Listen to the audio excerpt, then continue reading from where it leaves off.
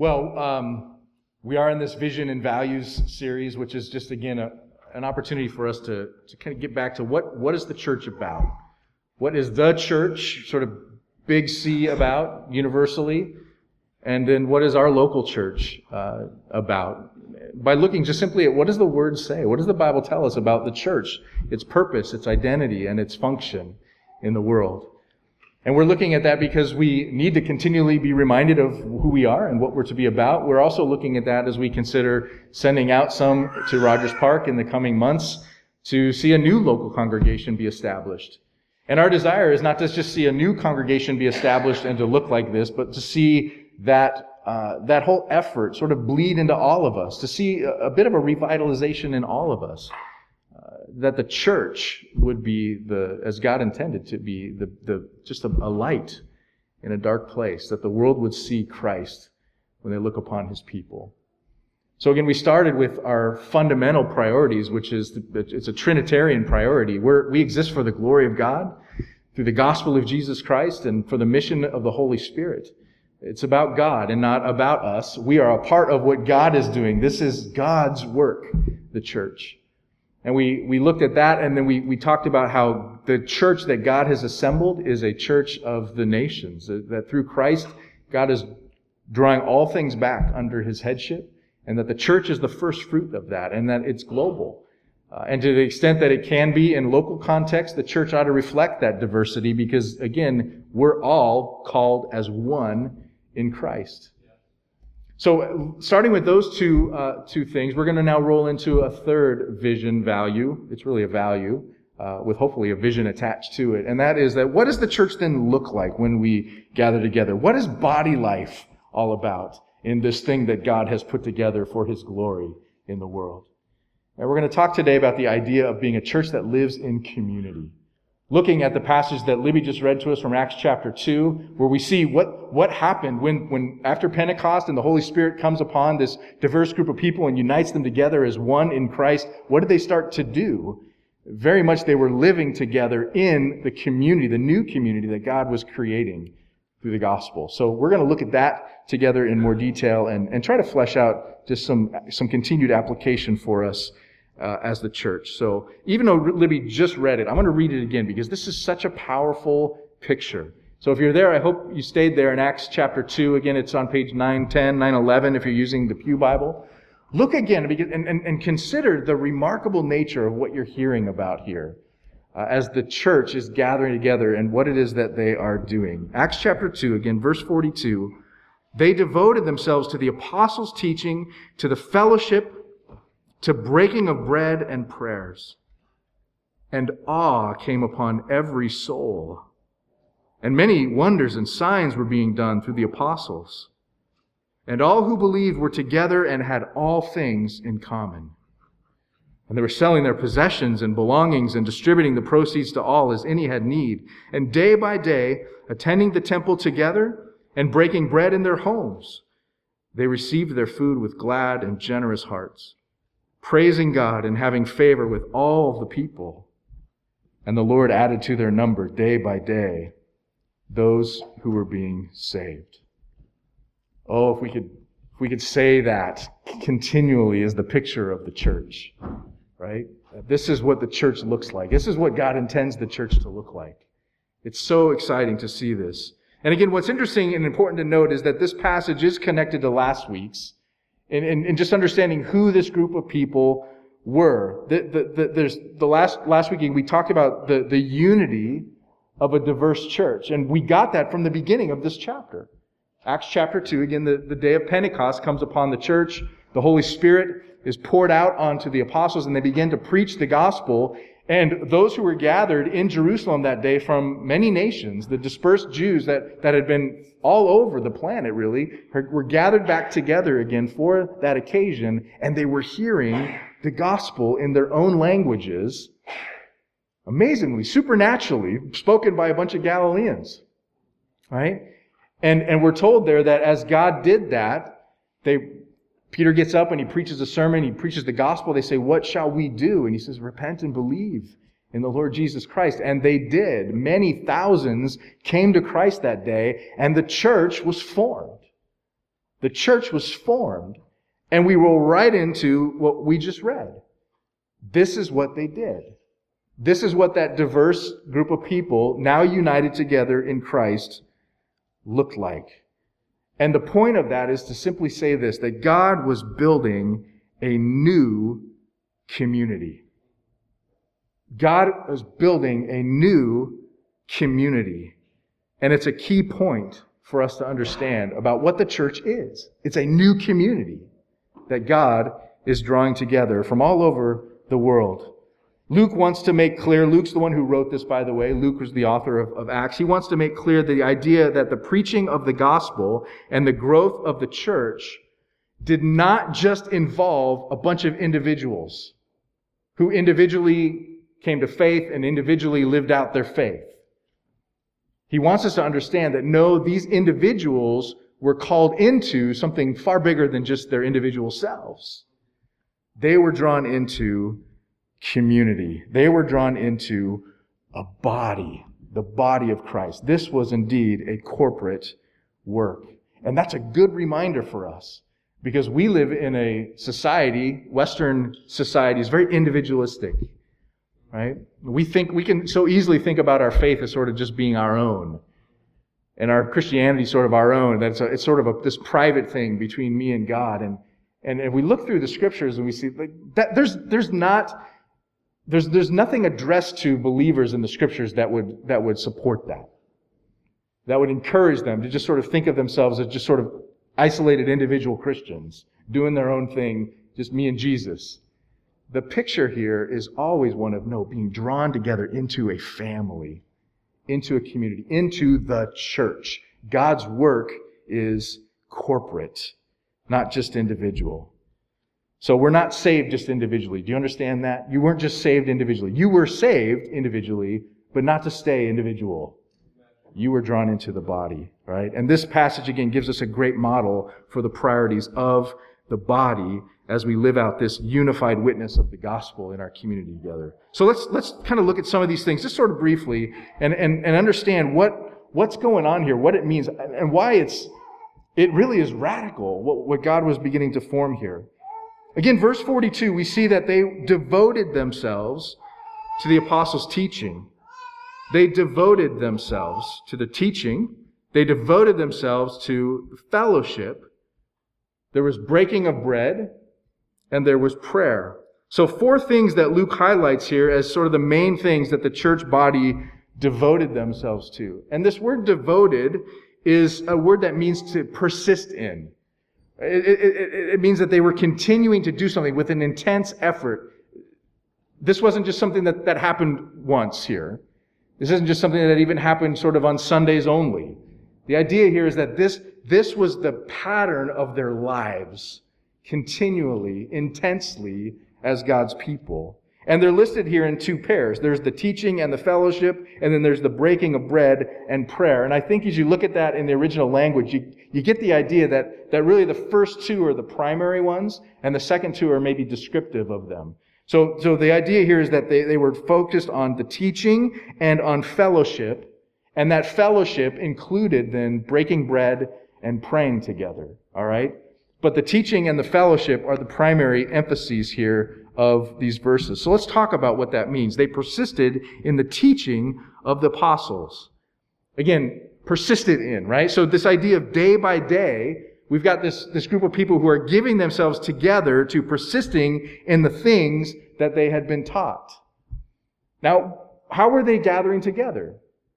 Well, we're told early on in the scripture that they began to gather on the first day of the week. That's why we gather together on the first day of the week. So you certainly get this idea that on a Sunday morning, the church is gathering together and they're being instructed.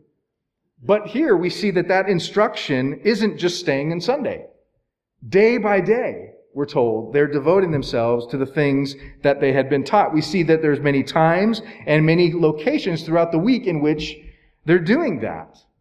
So we're going to come back to that in just a minute and sort of flesh out how were they continuing to do that. But let's first talk about what kind of teaching were they devoted to. What was the teaching that they were getting as the church? Well, one of the things that we can do to answer that question is just look back. Beginning of Acts chapter 2, again, we see the day of Pentecost comes, and then what happens? Peter gets up, and Peter begins to teach them. Look at verse 14 of chapter 2. But Peter, standing with the 11, lifted up his voice, and he addressed them. So I'm not going to read through the whole thing here, but the idea here is that we see a big part of the teaching that they were receiving is much like we do today. Elders getting up and proclaiming the Word of God. And if we look through what the content of his sermon is, we see that there's two main ideas about what he's doing. The first one is that he's preaching them the gospel. A big emphasis of what he's saying to them here is that this is who Jesus is. This is what Jesus did. He died for us. He was resurrected on the third day. He's explaining to them the gospel of Jesus Christ. So the content of his preaching is very much gospel-centered preaching. And how is he supporting that gospel? He's doing that by proclaiming the whole counsel of Scripture. He's referencing the Bible. If we look in verse 14, in verse 16, we see that he's beginning to expound on the book of Joel. He quotes from Joel. And then a little bit further down in verse 25, he begins to quote from David in the Psalms. So he's explaining God's Word, and the explanation of the Word and the support of the Word is there to help him proclaim who Jesus is, what Jesus has accomplished, and who we are in Christ, what we ought to do being confronted with who Jesus is and what he's done. It's gospel-centered preaching. It's preaching that takes into account the whole counsel of Scripture. So all that to say, a big focus of the teaching that the church was being devoted to was the preaching of the apostles. They were doing what we do. They were listening to sermons quite a bit. Now I bring that up because I think it's an important thing to say that that's a priority and a priority of the early church. We'll see that that's not the only kind of teaching, but it was a fundamental part of the teaching that they received. And the reason I bring that up is because you might hear this, but I certainly hear it in academic circles and theological circles, sort of this idea that, well, preaching wasn't really a part of the early church. That was something that came about more sort of after the Reformation, and as the Protestant church began to be more organized, it was, sometimes even it's stated negatively, like that's the way that, the pastors sort of justified their jobs, was to sort of turn all the teaching onto themselves and make sermons a big part of the way the church functions. That's not true. I mean, it is true that Reformation did preach, but that's not why they were doing it.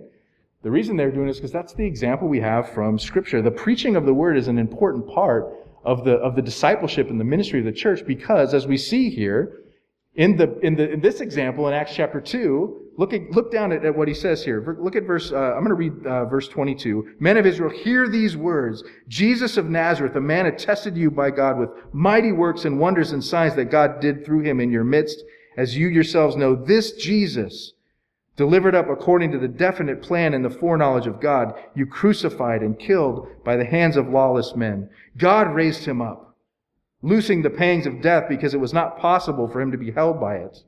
And then he quotes David, and he gives biblical foundation and support for this gospel that he's preaching. And then notice what again happens. Look down at verse 36. Let all the house of Israel therefore know for certain that God made him, Jesus, both Lord and Christ, this Jesus whom you crucified. And when they heard this, they were cut to the heart. And they said to Peter and the rest of the apostles, brothers, what shall we do? And Peter's response is to repent and believe in the gospel, right? So what's happened there? There's power.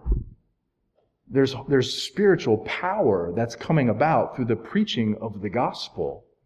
And Paul affirms that, right? In Romans, he talks about the power of the gospel for salvation. He talks in chapter 10 about the preaching of that gospel. It's that we come to faith by hearing the word and responding to what we've heard. Faith comes by hearing. So there's power. The way the Spirit gives power to the gospel is through the proclamation of it to His people. That's why preaching is an important part of what we do. We believe that. I don't claim to be inspired, but I do claim to have the Holy Spirit. And I do believe that when anyone is up here to proclaim the Word of God, that the Spirit of God supernaturally attends that preaching and brings it with power on the congregation. That's a big part of what they were devoted to hearing God's Word through the preaching of the apostles. So that was happening, we know, at least on Sunday. But again, it says here that they were devoted to that day by day, throughout the week. How were they devoted to it throughout the week? Look at verse 46 again. Day by day, attending the temple together and breaking bread in their homes, they received their food with glad and generous hearts, praising God. So not only were they gathering together in the temple on a Sunday morning for church, but we see this picture that they were then gathering together throughout the week to discuss the things that they had been taught, to hash those things out with one another. This idea that they were continually thinking about and discussing together and sharpening and encouraging and equipping each other with the things that they had received, the instruction that they had been given. So they weren't just doing what we call church, but they were being the church throughout the week in the way that they related to one another, and they intentionally spent time with one another. This idea of being devoted to is applied to this idea too. They were persisting in the teaching that took place in many times, in many locations throughout the week as they were being together intentionally. What did that look like? Well, this is this idea of fellowship. They persisted in fellowship, right? They were devoted to not only the teaching, but also fellowship. What is fellowship? We use that word a lot. In fact, we have a whole room in our church named after fellowship. We have a fellowship hall, right? What is fellowship? We get this idea of sort of interacting with one another, spending time with one another. Many of you probably know the Greek word that's translated as fellowship is this word koinonia. We use that word from time to time as well. But what does it mean? The definition of koinonia is this. It's really a beautiful picture. It's to say that there is relationship that's being shared because of something that's bigger than the relationship itself. So koinonia, or fellowship, is a relationship that's being shared, that's centered around, that's rooted in something that's bigger than the relationship itself. That's kind of a strange thing to try to understand until you understand it in the context of the church. This idea of koinonia, or fellowship, wasn't a church word. It was a contextual word in society. Any gathering could be called a koinonia, especially when it had some kind of purpose that it was gathered around. But in the church, that purpose is clearly identified now as Christ. That your fellowship, that you're being together, what you're devoted to is relationship that's rooted in something bigger than you, and that something bigger than you is Jesus. It's this common faith that we have in a common Savior. And they were devoted then to having relationships with one another, which again is remarkable because thousands of people are coming to Christ, many of whom probably don't even speak the same languages at this point still, and yet they've got this bond. They've got this deep relationship because it goes beyond sort of who they are in and of themselves or what they have in common in and of themselves. They've got Jesus. And they're devoted to that fellowship. That fellowship, that sharing together, could simply refer to the material blessings that they shared with one another. We see that in verses 44 and 45. We're told they had everything in common, which is koina. But we'll come back to that. I think it's important to note, though, that the sharing was clearly a practical expression of this new relationship experienced together, again, through the common faith they had in a common Savior, through Jesus. This relationship brought about a certain level of responsibility to one another. If we share Christ together, then we share everything together. We have a responsibility with one another. There's a bond here that goes far and beyond anything we've ever known or experienced with one another. They had that common faith. One commentator put it like this. He says, it may be best, therefore, to give koinonia its widest interpretation in verse 42, including within its scope contributions, table fellowship, the general friendship, the unity which characterized the community. In other words, he's saying they were tight. They weren't just gathering together because they all sort of said, well, that's my temple. I'll just go to my temple on Sunday. They were tight. They were loving one another. They were brothers and sisters. They saw themselves as having that deep unity. And that's highlighted at the end of verse 42. Again, how was that teaching and fellowship expressed? By the breaking of bread and prayers. Breaking of bread and prayer. What does the breaking of bread represent there? I think it represents this table. There's no doubt that it represents communion. They were commanded to do that by Jesus. So they would have been doing that regularly together as a congregation. But we get a sense in this full passage that it included more than just the communion that they shared together at church. That it was truly eating together. Just regularly sharing meals together. We get this picture that they were not just doing that in church, but in their homes. They were constantly just having meals. In fact, this idea of breaking bread being linked to the communion table isn't something that we actually see. We don't see that terminology, breaking bread, associated with communion until the 2nd century. So I'm not sure that's what Luke has in mind. I think he's thinking more about just the way that they were eating together regularly. And there was an intimacy involved in that. Eating together in the 1st century context was deeply intimate, probably more so than we give credit to. Remember when the Pharisees were they were sort of harping on Jesus for eating with tax collectors and sinners? Why? Because there was an intimacy involved. There was something more than just having a meal together. It was fellowship. It was koinonia. And so this is fleshed out in the way that they were spending their time together. They were eating together. And these meals were worshipful. The intimacy of their meals was worshipful. We see that because they were praying with one another. There was likely teaching going on, the rehashing of what they'd been learning, and they were praying with one another, not just again to be together as friends, but with a desire to say, how can I minister to you? How can I bless you? How do we fellowship around our common unity in Christ and our mutual dependence upon Him? Let's pray for one another. Verse 46 again. Day by day, attending the temple together and breaking bread in their homes, they received their food with glad and generous hearts, praising God and having favor with all of the people. There was a common thread of church life, in other words, that permeated their week. Not just their Sunday morning, but their week. They valued that together. And then we see this beautiful picture in verse 44 again about how they shared all things in common. All who believed were together, and they had all things in common. And they were selling their possessions and their belongings and distributing the proceeds to all, as any had need. This to me is an indication of how they were applying what they were learning. They were applying what they were learning. They were giving to each other, in other words, as a reflection of the gospel that they were learning and receiving. This was a picture for them of, look, if Jesus gave all to us and supplied our every need, then as a reflection of that, we need to give to one another and supply every need. That's what the gospel represents. That's what Jesus has done for us. They were doing this voluntarily.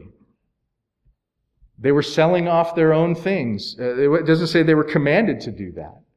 They just saw it as a clear outflow of what Jesus had done for them. Remember when I was in high school, I was in a youth group, and my youth leader taught through this passage one time, and he used this phrase that this was, he called this Christian communism. Right? This idea that they were selling all their stuff and they were sort of collectively putting it all in one pot and then distributing it to each one as anyone had need. He says sort of like the first signs of communism. And I think he's totally wrong on that. All right? Here's why. Because communism isn't voluntary. Right?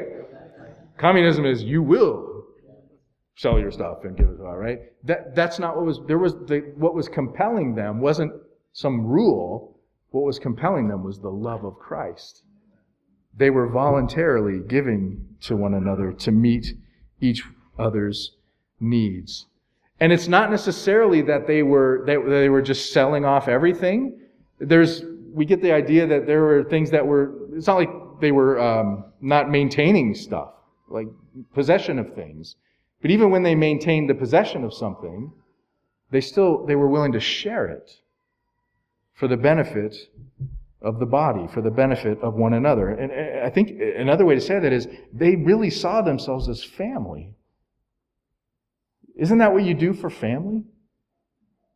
Parents, isn't that what you do for your kids, right? Like what's mine is yours. It blesses me to bless you, to use these things, to have these things, to be every need met. If I can supply that for you, I want to supply that for you because I love you. You're my family. Where else does that happen outside of family? So that's what they were. They were seeing themselves as brothers and sisters, really, truly family members of one another in the household of God. That's a beautiful thing. Not only is it a beautiful thing in that it gives testimony of the freedom that we have in Christ to one another, but it clearly gives a testimony to the world. That is unusual behavior, right? Have you ever been blessed by somebody in the body? This has happened to my family many, many times. You're blessed by somebody in the body just sharing with you something that they know will meet a need.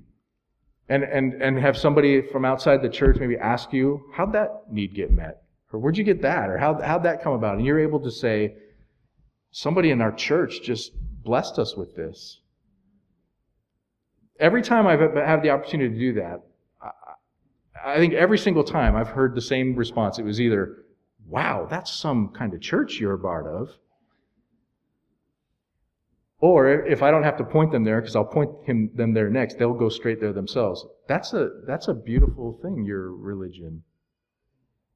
And I'll say, yeah, it's because of Jesus. That's what Jesus is like. So we get this picture of a church that is devoted to the teaching, that is devoted to the fellowship, the outward change reflected by what inwardly they've received from the Lord Jesus Christ. They're caring for one another. And again, there was this effect then. The Lord was adding to their number day by day those who were being saved. The Lord was adding to their number daily those who were being saved. This community was attractive to the world. It was radical. And it was attractive to the world. Why? Think about this. I mean, if the church is living out what Christ has done for us and what He's given to us in the way that we love and care for one another, we're speaking to the longing of every human heart. What is it that compelled you to put your faith in Jesus? Was it not a recognition that in Christ He's meeting the longings of my heart? I was made to know and worship something greater than myself. I was made for relationship and community. And for many of us, we came to faith having none of that. Having a lot of brokenness in our lives with our relationships and no sense of community and a general feeling of being purposeless and alone, many of us.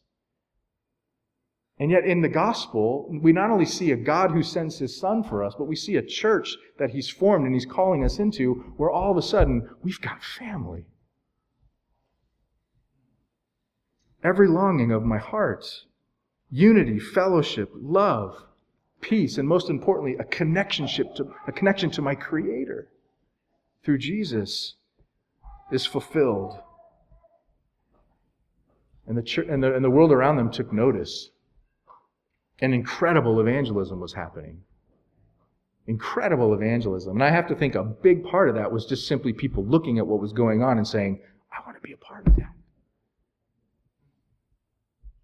The Lord was adding to their number daily. People were getting saved. Now here's the thing. Luke doesn't hide the weakness of the church in Acts. This isn't just a Pollyanna view of the church without talking about its faults.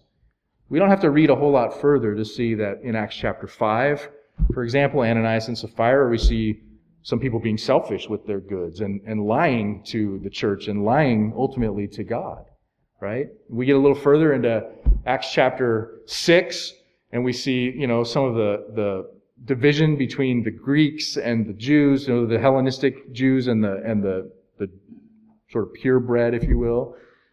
There's problems in the church, no doubt, and Luke doesn't shy away from that. But he implies that the church in Jerusalem was a model still of what could happen. Of what could happen when people were bound together by a belief in the gospel. That what we see here in verses 42 to 47 of chapter 2 is an understanding of the implications of what the gospel can truly produce in a people who keep their eyes fixed on Christ and are desiring to reflect Him to one another and to the world. This church existed in community for that purpose of reflecting God's glory to themselves and to the world. You want to be a part of a church like that? We all do, right? So the question is, how much of this should we grab onto today? And the answer to that question is, well, pretty much all of it. The same gospel has come to us, the same Lord, the same Spirit, the same Word doing its thing amongst God's people. We should be able to grab onto pretty much all of this. And the only reason I say pretty much all of this is because I recognize that they had one thing that we don't have. They had the apostles. And the apostles were there, we're told, sort of performing signs and miracles and things in their midst. We don't have the apostles doing that today in our midst. We have the fullness of God's Word, right? But everything that we see here should be practically realized in the body of Christ at all times when we keep our eyes fixed on Christ. So I want to give you just a couple of practical encouragements or ways that we can see this continually fleshed out. How can we be devoted to these same things? Just a couple of practical things, and then we'll come around the table and be reminded of the power that sustains it. The first one is this. If we see that the church was gathering together regularly throughout the week, that they were in one another's homes, that they were breaking bread together, that they were devoted to the teaching, they were devoted to prayer, then we have to ask ourselves, are we doing the same things? In other words, are we seeing ourselves as just sort of Sunday morning only Christians who gather together once a week, or do we see ourselves as a true body of Christ, a family of believers who strive for life together, truly living in community? One of the ways that we've tried to foster that in the church is we developed community groups several years ago. And I think we sort of launched that at the time that I originally taught through this about 7 years ago. And we did that with this sort of, plea, like this is the idea of a community group is to see this happening. That you're gathering together in the homes.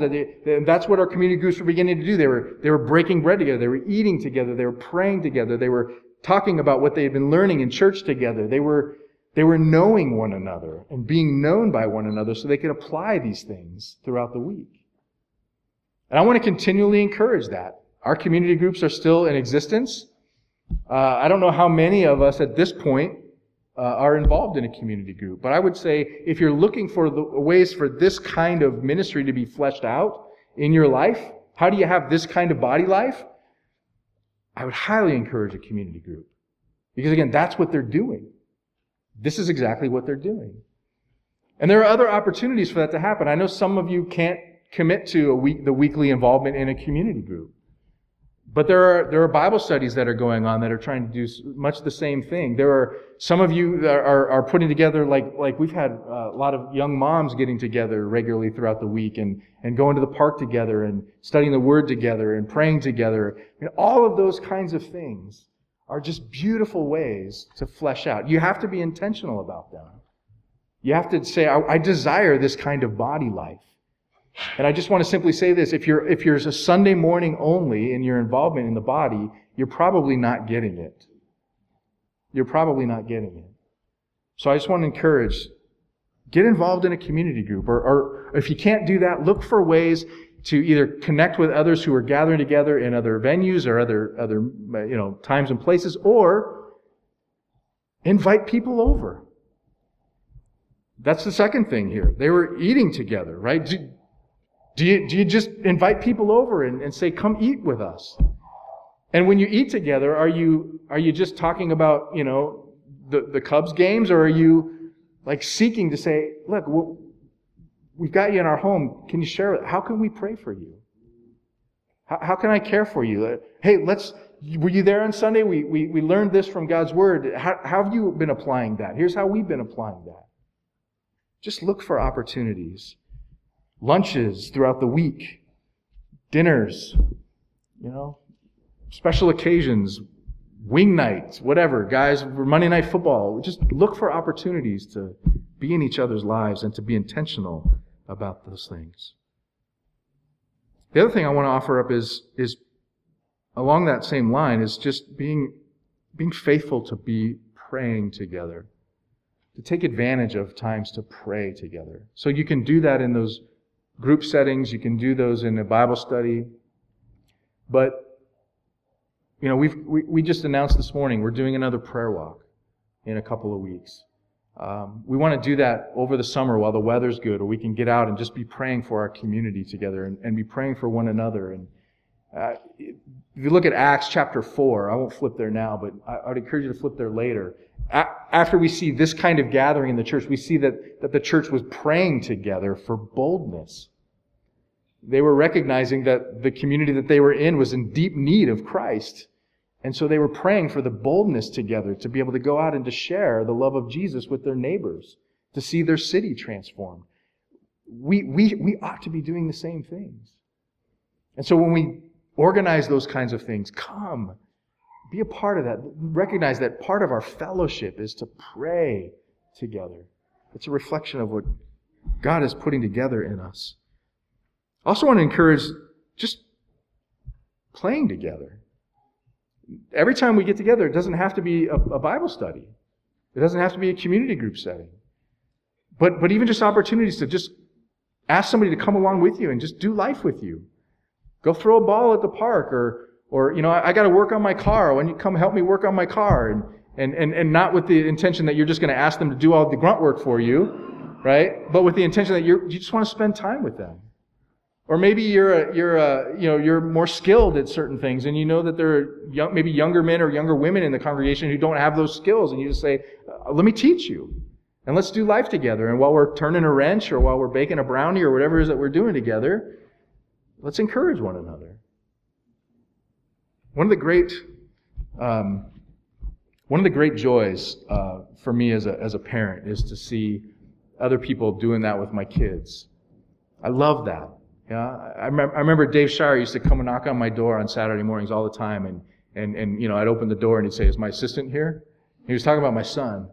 He would just take him out and go bang on something with a hammer, and teaching him to do stuff that I can't teach him how to do, right? But again, just to spend time with and to mold and to shape and to say, let me help form you as a young man. Those are beautiful ways that we in the body can be just investing in one another.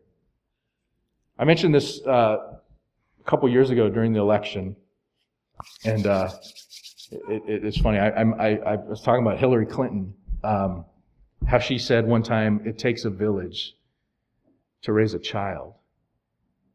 And I think, man, as a church, we ought to latch onto that and say, that is good counsel. That's good counsel. Because that's actually biblical counsel for the church. It takes the village, it takes the body to raise up and to equip and to build one another. So, keep that in mind. And the last thing I want to just encourage is again, the generosity and the giving. I won't beat that horse too much. I said some things about it already. But again, just the beautiful testimony that is when you can sense that, you know what, I'm known. Giving and being generous to one another happens when we're known, when needs are known. People don't experience that generosity when people don't know their need, right?